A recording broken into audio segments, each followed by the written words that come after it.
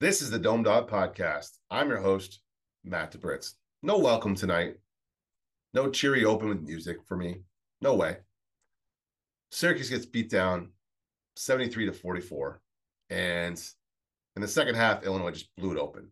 The first half, it was a 7-point game. It seemed like Syracuse may have a fighting chance, but no. No one on the team scored in double figures. Gerard, 0 points. Can't have that. He's supposed to be your senior leader, and now he has not made a three-pointer in the last 3 games. And I had no points against the best opponent you've had this season. Syracuse staff better fix him fast.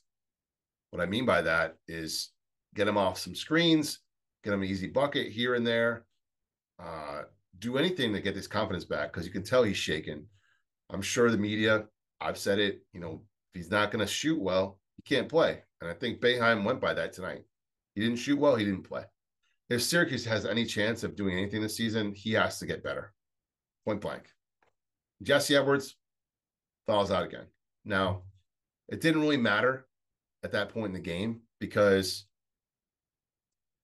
Illinois was already in control, so it didn't matter. But at least Edwards had 9 points and 17 rebounds. And if the team could have gotten him the ball in a few better positions, he could have had a better game, points-wise anyways. And I'm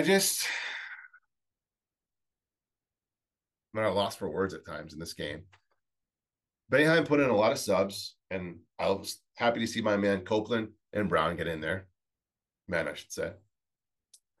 But the thing I didn't like is really the combinations or the quick hook of those guys.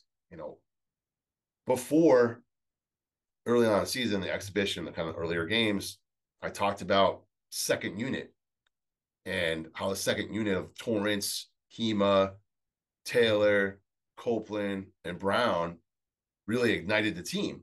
And why would you go away from that? Why not use that as some fuel and put those guys all in as a unit and see what they can do?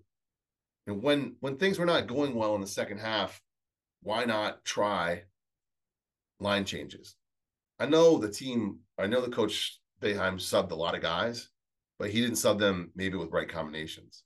I also wonder why in the second half, when Syracuse could not generate any offense in the half court at all, why Syracuse didn't go to the press on defense, or a 3/4 court press, or doubling the man with the ball, or a triangle and 2, or Boeheim special, any other defense, just to try to generate some points. They may have lost anyways, but at least they went on down swinging. And, the game was over. I don't know how many minutes were left exactly, but team shot 28%. And the team has some real problems right now. And it's okay because they're a young team. I wouldn't have thought that they would lost to Bryant. The St. John's loss, I don't mind. Colgate is a decent team overall. It's been together for a while, so I wasn't surprised by that loss either. I don't mind losses. I mind losses like this, where it's just you're getting hammered. And I know Illinois is a good team. They're ranked 16th in the country for a reason. They play a tougher schedule. And they definitely have some talented guys. But Syracuse was there at one point in this game. So what needs to happen going forward? I think Boeheim has to go back to the drawing board and say, all right, we're going to get Joe a couple easy buckets early in the game to get him going. And if he can't get going, he has to come out. And I like the line changes better. I like the 5 guys going at once together so they can play together and have some chemistry and maybe ignite the team. And then if the other guys come back in, cool. Mintz has to keep his head. He definitely didn't have his cool tonight.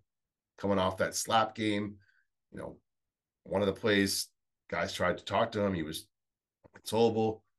Benny Williams is thrown out of the game. That was BS anyways, but the team just looks like they're really frustrated at this moment. And I get why. They just lost 3 in a row. They don't want to lose 3 in a row. Nobody does.